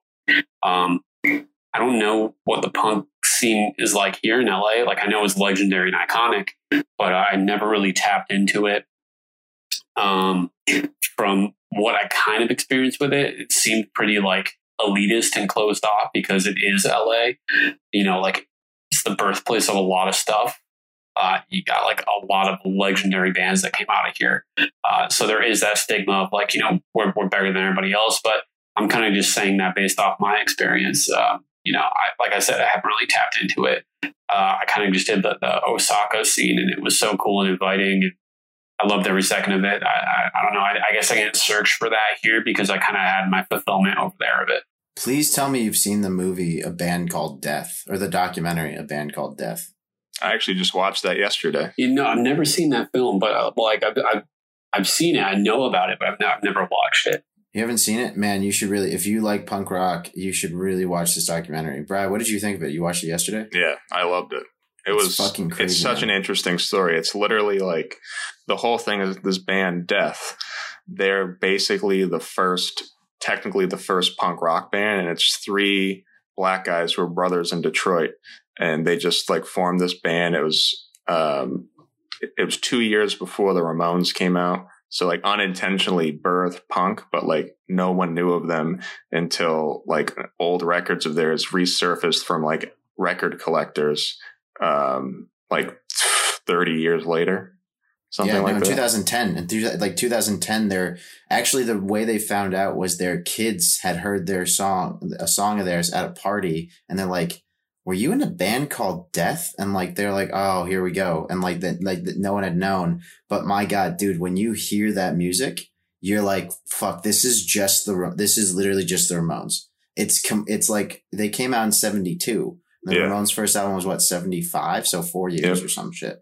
But it's fucking crazy. And they were, three black brothers from Detroit, and like nobody liked their music because it was just not very popular in Detroit. When you're growing up in like the heart of Motown, like, you know, you're not going to go anywhere, especially with the band name of Death.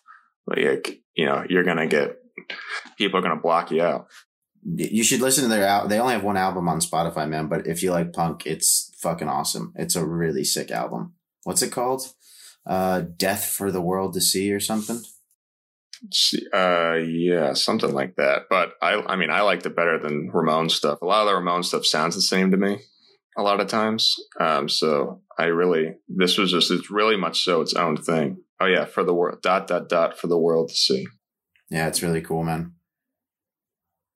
Do you still do documentaries and stuff? Or are you more into photography nowadays? So I don't do documentaries. I don't really film too much anymore. I just do my own photography now. But I was thinking about it because I just recently watched Danger Boys again. And then my wife and I are planning on moving back to Japan, like permanently, like in the next couple of years.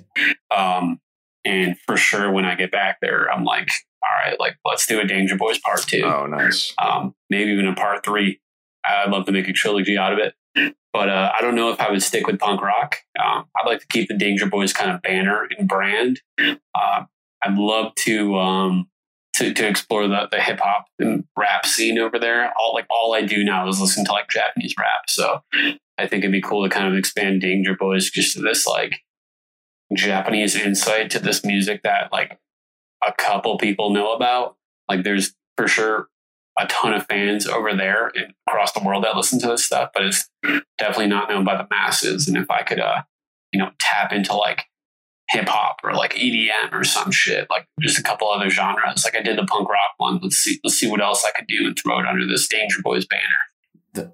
The distributor for our film, Dilettantes, is living in Japan. So if you do get over there and you make another movie, let us know. Maybe we can give him a call for you. Yeah, dude, for sure. Yeah. I'd love to link up. Yeah, so now it's all photography. I think I don't know what it was like, but it all really popped off over quarantine, and I think why I really went all in on just photography is I'm just way more comfortable in it. I found I like it a lot more. I'm way more talented in it too, with filming and video editing. It was always a challenge for me to hit it exactly how I imagined it. Or I would get nervous sometimes in the editing process, not knowing if, I could pull it off or if I could get the vision exactly there. But with photography, everything I set out to do, I've always nailed it. And it always came super easy and natural to me. And it's been something I've been able to like build upon and just get better and better at, constantly learn. Especially because now like Monday through Friday, like my day job is with photography, like some of the best photography out there, that I'm constantly just learning stuff all the time, getting better at my own craft, speaking with photographers, getting their advice. There's been some dudes who have mentored me a little bit, just kind of looked at my stuff and then offered advice or gave me feedback, like positive feedback, which has been incredible. Like especially when somebody like that guy, Peter Mountain, who's Johnny Depp's dude, when that dude says your photography is fucking sick, it's like, shit, maybe I have something here. This guy knows his shit. So if he's saying that about my shit, maybe I got some shit. Wow. So that kind of all, made me want to explore photography more and go all in. And also kind of just take, one role. Like I do one thing and I'm really good at that thing. I found that kind of works better than wearing many hats when it comes to freelance, or like a side, weekend job. But yeah, over quarantine, like before quarantine hit, like I do some stuff. It was mostly just me, like, at my 9 to 5 at Film Solutions. But I would do some stuff for like a friend of a friend, or like, some buddies I have who do like their own like music stuff projects. But then quarantine hit and I was like, I kind of miss doing cool shit. And at that time too, it was like, I'm unsure if, if I'm still going to have my job at Film Solutions, if we're going to survive through this. And luckily we did. We had enough projects that were in post-production that were already shot, just needed marketing. And the studios kind of banked on that. So we had enough, plenty of shit to work on where we survived. But not knowing what's going to happen made me realize I have this photography skill. I should probably go all in on it just in case anything ever happens. I have something to fall back on if I need to. So I joined a couple of Facebook groups. I threw some photos into some chats and just said I'm down to collaborate with whoever wants to shoot. And people took the bait, and I got a ton of people reaching out to me just from these Facebook groups. Started going all in during quarantine, which is wild because I know that was such a tough time for people. But for me, it was the best year I've ever had. Creatively, financially, everything, it just all popped off. And I always wondered how this would happen, how clients would come to me without me going to them first, or how am I going to get people to work with, just constantly, on a daily basis, people who want to collaborate. And it all happened through quarantine. I don't know if it was people, just sick of being at home, or afraid that, if you're a model, or if you need, photography for your company or something, because the world shut down, what you do is going to stop too. But people were just down to shoot, and I was too, and we were COVID compliant. But I took on everything I got. I was just fucking hungry for it. And that never stopped. I just came back from a shoot this morning before I hopped on here with you guys. I'm doing shoots every single weekend, all the time, sometimes 2 or 3 in one day. But it's every single weekend there's a new shoot on Saturday and Sunday. I'm much more selective now with who I work with, which is something that's still crazy to me. I constantly say no to people, or don't reply to people if they don't fit what I'm trying to, my style or what I do. And that's something I always wondered if that would happen or how that would happen. And it happened. So I'm still in awe that, this is the case right now. It's definitely a blessing and crazy, especially because it happened all over quarantine. That's amazing, awesome, man. What's your favorite project you shot? The coolest place I shot at, the coolest shoot I've done, I think so far was, we went to the studio in right in the middle of downtown LA area, kind of, which is a fake private jet. It was Bow Wow's jet? And yeah, I think that's where Bow Wow did his shit, and all the social media influencers take their fake photos on a private jet. But it was super cool, super high fashion. It was for Vigor magazine. And it was just these super high fashion look, and everybody just crushed their part. The models were insane. The photos came out so dope. It's on my Instagram. If you check it out, you can see it there. But that was the coolest shoot ever. I still look at those images now, and I'm holy shit! I took that. And that just made me realize too, my own skill level. I could do some fucking high end shit, and it looks dope. But it really also matters on who you work with. It's me being selective. I'm only working with models who have their shit together, or who are all in on have the same passion as me. And one of my boys, my really good friends, our friend, this guy Braxton Home, I met him through quarantine through a Facebook group, and I did a shoot with him, and we had this insane photo where he looked like the Mandalorian. He was so high fashion. He looked like a fucking Star Wars character. It was so sick. And he, around that time, he was going all in on modeling, just he did a lot before, and then he's I'm trying to pop off again. and he was just like all in, and I was all in, and we just fucking crushed it.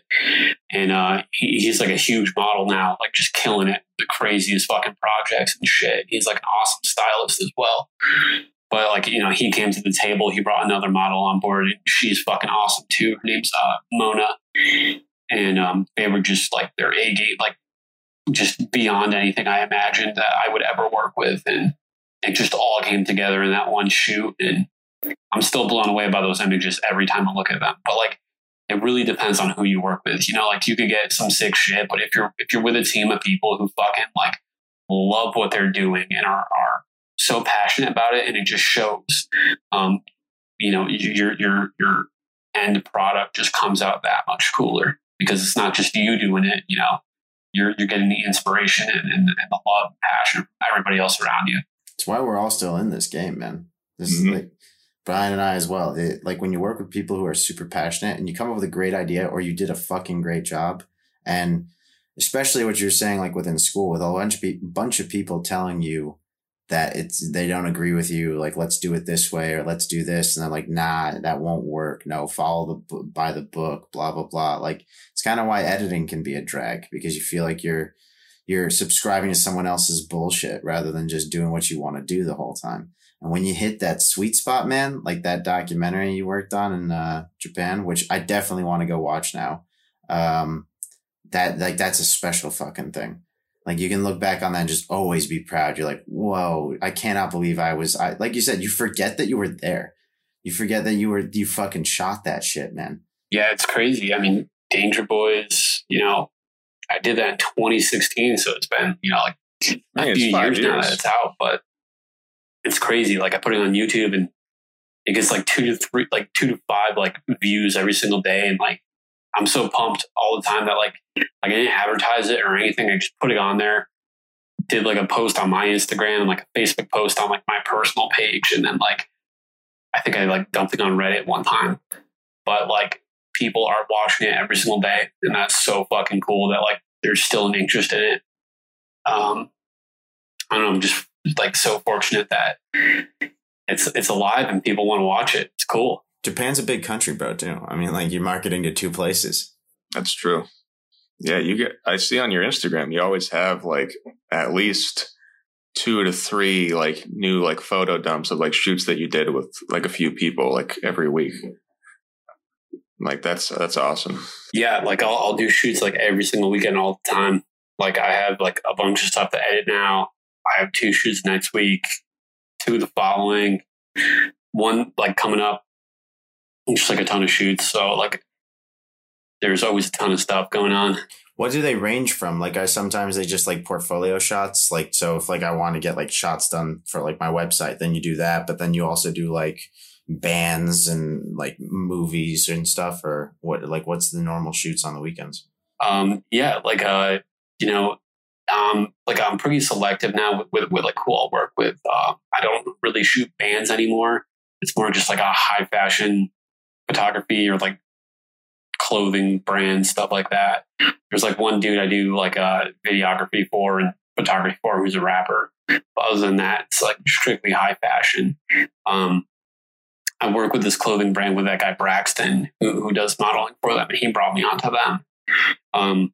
Called Stolen Girlfriends Club. What's it called? Stolen Girlfriends Club? Stolen with 1 L. Hell of a name. And they're like super like high fashion, like goth luxury clothing. And they're pretty cool. It's like $200 for like a freaking like plain t-shirt or like just a t-shirt that has like their name on it. But like that shit's pretty cool. Like that's kind of what I just do mostly now.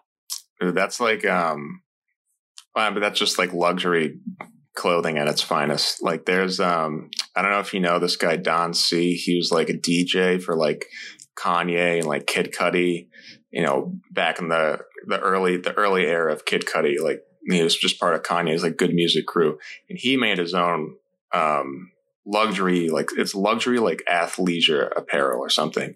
You can get a pair of like basketball shorts that have like, for example, like the Vancouver Grizzlies old logo and colors, $400 for a pair of basketball shorts that I'm just going to like lounge around, like maybe wear underwear with This is some serious goth chic shit, bro.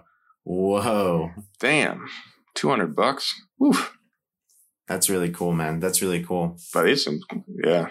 Yeah, like every once in a while I'll get like a, like a message from somebody or like a company to like do something, and it's just like, oh shit, like it's fucking huge.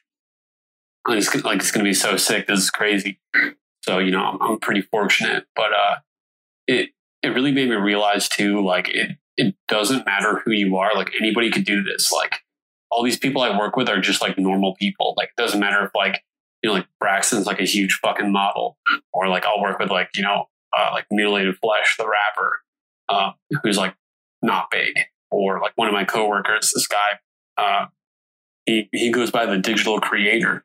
I think his Instagram now is like Spielberg02 or 03 or something. His name's Matt. I feel like I've seen that account. He's before. the fucking plug.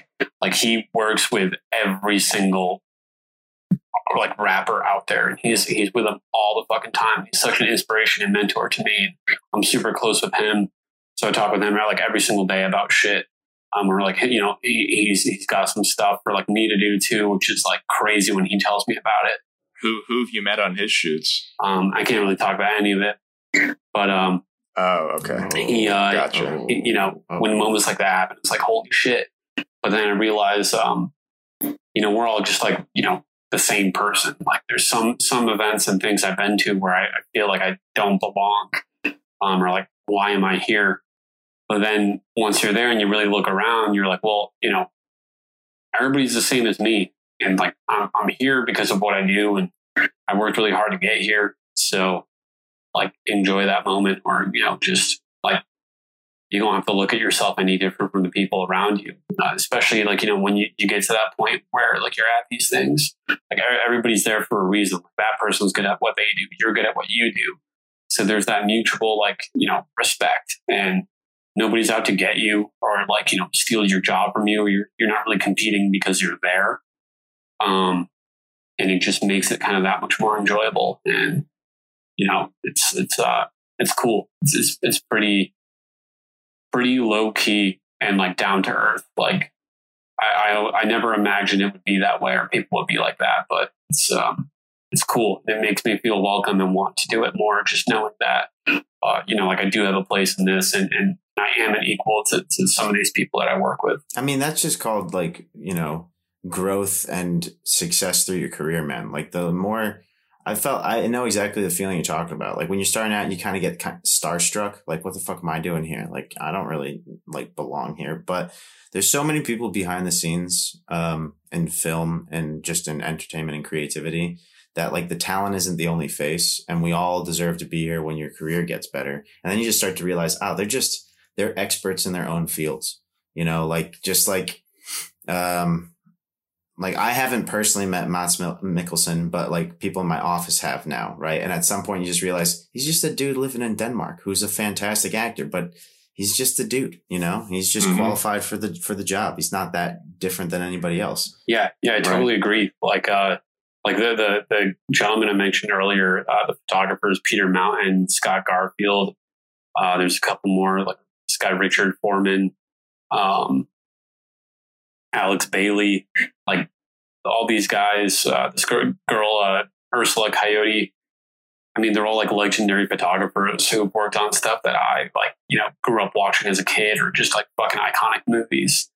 And they're just like the coolest dudes ever. Like they're so down to earth and fun to talk to, and being equals with them is cool. Even like, the times where I get to speak with talent.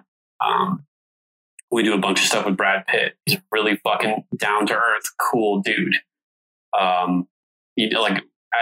For what I do, like I never know who's gonna, call, who's gonna call me that day and ask a question or needs help or just wants to chat. So like you never know, who I'm going to talk with. And every time I talk with people, it's just been really fucking cool. And yeah, no, I agree with you completely. Like you do your job, they're doing their job, and you're a team essentially, and they look to you for help. And that's something that kind of throws me up with these photographers. Like just take an instance with Scott, where we had a little scenario on a shoot, and like he'll ask me for my advice, and I'm always like why are you asking me? Like, you're the fucking dude. Like, you've been in this game, he's like my parents' age. Like, you've been in this game way longer than me. I'm just this young guy out here. But like, whenever he asks me advice or what to do or just wants to chat, it's the fucking coolest thing ever. He's such a legend. Same thing with Peter. Like, Peter will talk to me all the time and just be like, hey, how did my photos look? Like, are these okay? Or like, what do you think? What would you change? I'm like, dude, you fucking did Pirates of the Caribbean. Like, wow. Why are you asking me? Like, what a feeling. Your photos are insane. Like, you don't need my advice. You're the fucking man. What do you want me to tell you? That's a crazy feeling, man. That just goes to show that you know what you're doing. Mm-hmm. It's a testament to your success, man. It's a very humbling experience and very, very cool. I don't know, like I like, how it feels. I know how it feels too. So you could definitely relate to this, but like there's really no word to describe it, or I don't really know how to explain it well enough. But other than it's so cool, and it makes me just love what I do and want to keep doing it. It's fun. Yeah, it's just it's really a dream come true. I think too with a lot of these guys and girls as well. Like they love what they do, and they're always looking to better their craft, and they don't care like how old you are, or, what and your experience. They just want anybody's feedback, or to constantly learn and better their own craft. And then being young too, I kind of have an advantage in some cases, especially with like digital cameras. Like a lot of these guys are like much older than me, like double my age, and like film for what we know it's only been around for like 100-something years. It's relatively new. The blockbuster was invented with Jaws, right? So if you look at the people who made Jaws, they're all still here today doing their thing with Spielberg. So a lot of these photographers that have been doing this forever are still here doing it, and they started out on film, shooting on film. So they only have a certain amount of rolls in their camera. They can only take, a certain amount of pictures. And then they don't even know like how the pictures look until they get it developed like the next day or like a day after. So I'm coming into this with, the digital camera aspect, and a lot of these guys, to them, that's still kind of a new concept, or, they're not entirely aware that, hey, if you do this, you could change your setting and do this on the camera, or, using, this editing software, you could, export out, your RAWs this way with all the color corrections attached to them, but we can still access, like the original RAW files if we need them. And that's just like shit that I've just learned from like fucking around on Lightroom or being at Film Solutions and having all these tools. But like, I definitely have, that to bring to the table where these guys don't know some of this stuff, and they know that they could call me. I just fucking know all this shit in and out. So whatever they need, I got them when it comes to, delivering files or anything in the digital asset realm. I got these guys, and it's a new concept for them still. So, and they used to be much more hands-on too. I mean, with film, right? Like, it's very important that you get what you have to get, because you can only, get a few opportunities to really get those shots, and they have to look a certain way. They have to, make sure like the right coloring for the film and all that stuff. Whereas now it's like, if the director changes their mind, or the studio's like, okay, we're going a completely different direction on this. Some of these guys, they're like, oh shit, what do I do? Like, I've been following what the DP's been doing, or, what was told to me. Now everything changed. How the fuck do I change this? And, like, that's a super easy fix on our end. Like, we have the raw files, so whatever needs to get changed, we can do that ASAP easily.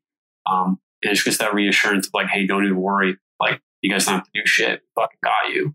I think that concept to them is still new, because they're used to what they do and how things work. And when things kind of change, especially in an industry that's ever growing so rapidly with technology, I think it's reassuring for them that, they have this a younger person who kind of knows the in and outs of everything technology wise that they can rely on.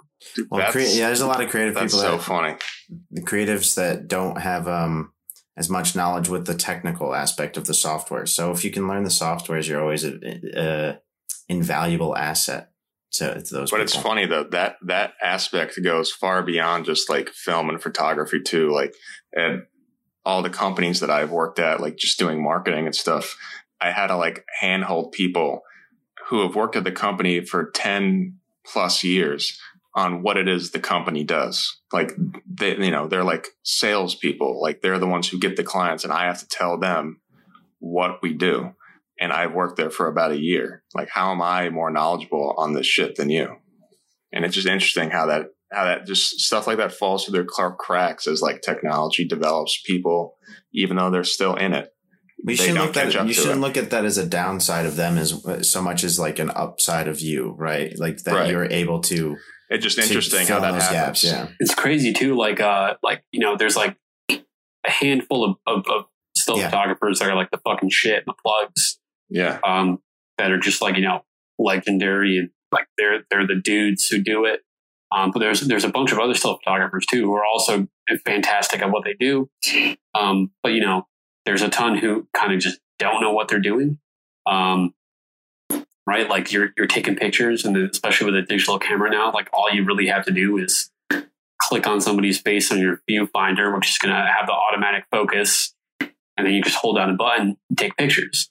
So, there's an art to it, which a lot of people hold on to and do, but there's also kind of just like the job aspect of it, where there's some people who just literally hold down the button and take pictures. And when it comes to those people, they kind of just don't really know what they're doing. So I have like a good grasp on, how all this works, and like the correct workflow and what studios want and how it should be done. So, I think that too, where you get people who don't quite know what they're doing, and then you're there to kind of just help them through it. Like regardless of your age, you have the knowledge of what you're doing. I mean, it's my job, so I should know what I'm doing. But they really rely on you. And like I said, it's cool when the bigger guys rely on you too, just because it's like fucking crazy that they care or they want to talk to you and just get your insight. And yeah, it still blows my mind. But also like these guys are super cool. Like they're all coming from all over the world all the time. Whenever they roll into town, like, if I have a good relationship with them and I'm helping them out and they're vibing with me and we just work well together, then it builds a friendship. And I love talking to these guys. Like I want to be their friend. So the many of them that I am friends with, I'm so happy. And a lot of them, like, I've only met through like Zoom calls or email. There's only like a handful I've actually personally have hung out with and are friends with. But like anytime somebody new comes in town, I'm always like, hey, like, when you have a minute or a day off or a lunch break or something, let's hang out and do something. Like every once in a while, they'll take me on set, and that's always fun. When you get to go on set with them, they give you like a tour of everything, you meet everybody. But like I love it. They roll into town. You just, you get an opportunity to pick their brain and just, get on a personal level with them. It's super cool. There's that one guy I mentioned before, Richard Foreman. We had like a Film Solutions like mixer one time at like the Soho Club here. And it was really cool. We were like on like the top floor, super like bougie, just dope. He rolls through and he's like just a fucking awesome dude. He's worked on all these movies, and he worked on The Abyss with James Cameron, which is like that underwater film. And like, to me, like, yeah, I love film. So I know I like a bunch of shit about all these movies. And I just like, I didn't like fanboy out, but I kind of just was like, dude, you got to tell me about this film. Like, what was it like shooting underwater for like 12 weeks? And he was like, oh, like my hair was like bleached for like 3 months, like white. Like my hair was falling out. We had like moments where like we got like the floats or whatever they call it, like or like they're underwater for too long and like their breathing tank like has like not enough oxygen in it. Like you could like fucking die. And just cool shit that like you never know. And he was just like an open book and couldn't wait to talk about it. And I think too with some of these people, right, is like you're the photographer on set, right? So like, nobody's really asking you your story, or everybody wants to hear about the director or the actors, like, the big names that we all know. But, these photographers are huge too. I mean, they're not like, a director level, but they're fucking huge and important to every film they work on. So when you kind of give them that limelight, that fan service that they don't quite get, but their images get, and the actors that are in the images get, I think it goes a long way. I think especially if, you work with these people on a daily basis and you just know what they've done and you appreciate what they've done, that when you talk to them about it, they're willing to just open up and tell you everything, because, they're the unsung heroes. They're the people who make these films, without their photography, people don't see this shit. Like, there's no marketing, there's no poster. And before a trailer comes out, you get a poster. So that's the first thing people see. It's all from these people. So I think when you give them that gratitude and that respect that they deserve, or that they earned, it's just cool and they like it. And I find that part super fun, just meeting them and talking to them and, like listening to their stories, because I'm not sure if they've ever told these stories.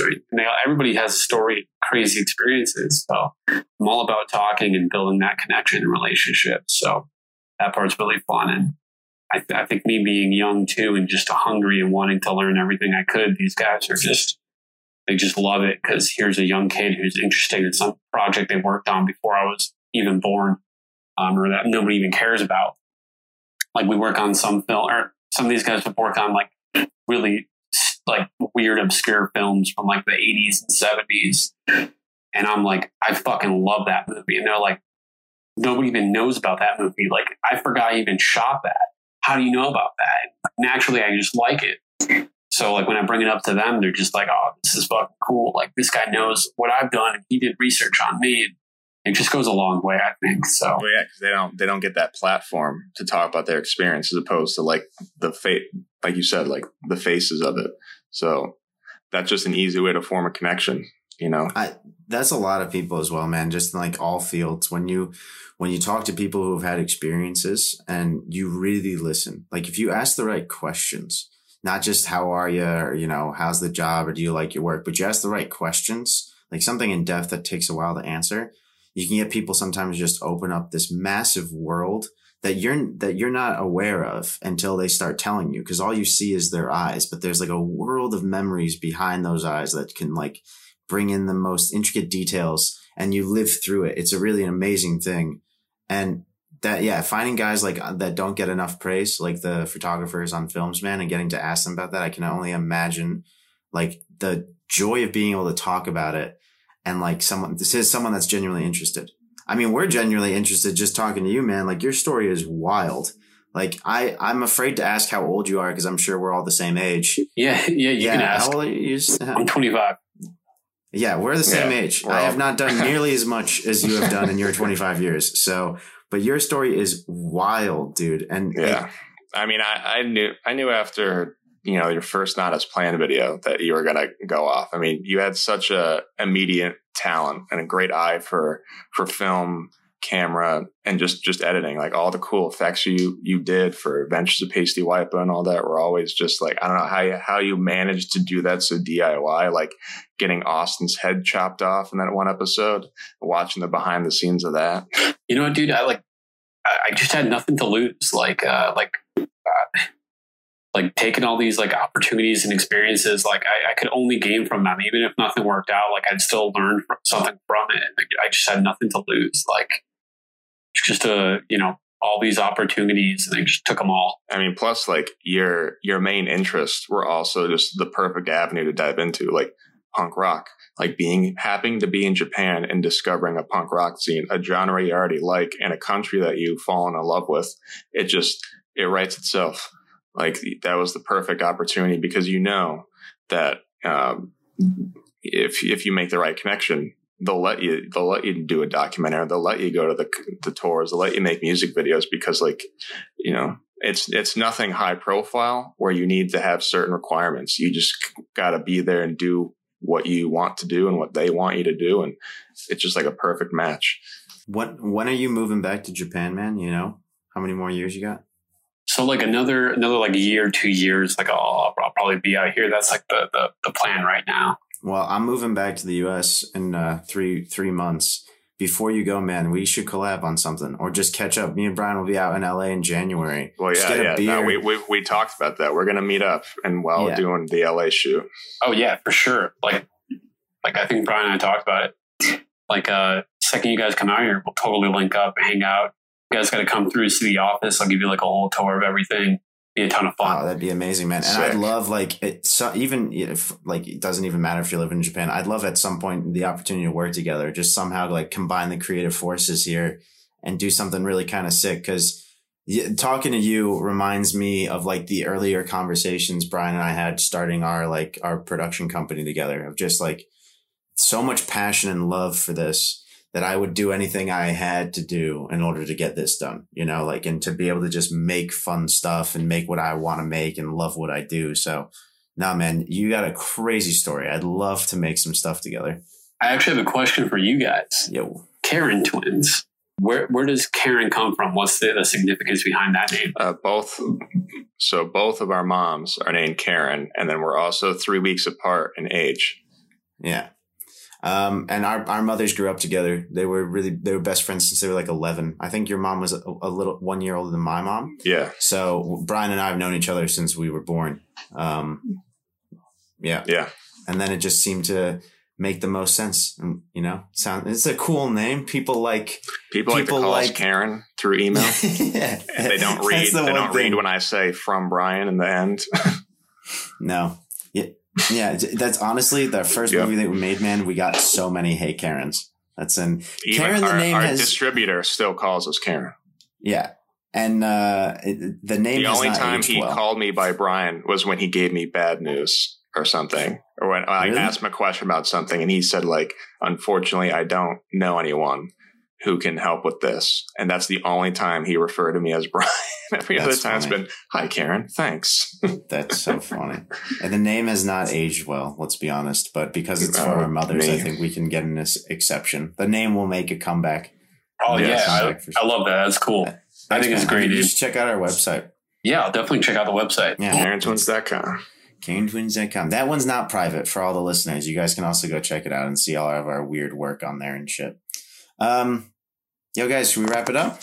Yeah. Been an hour? Yeah. Hell yeah. Cool, well, man. Again, man, thanks so much for coming on, Nick. It's a pleasure reuniting with you and catching up and just listening to your hell of a career. Dude, seriously. Looking forward to seeing what else you got going for you down the road.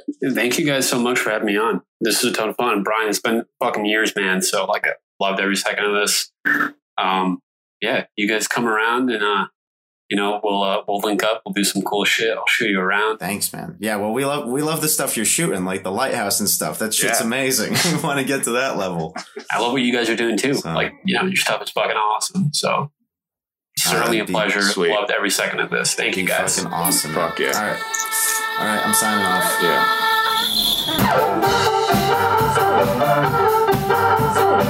Yeah.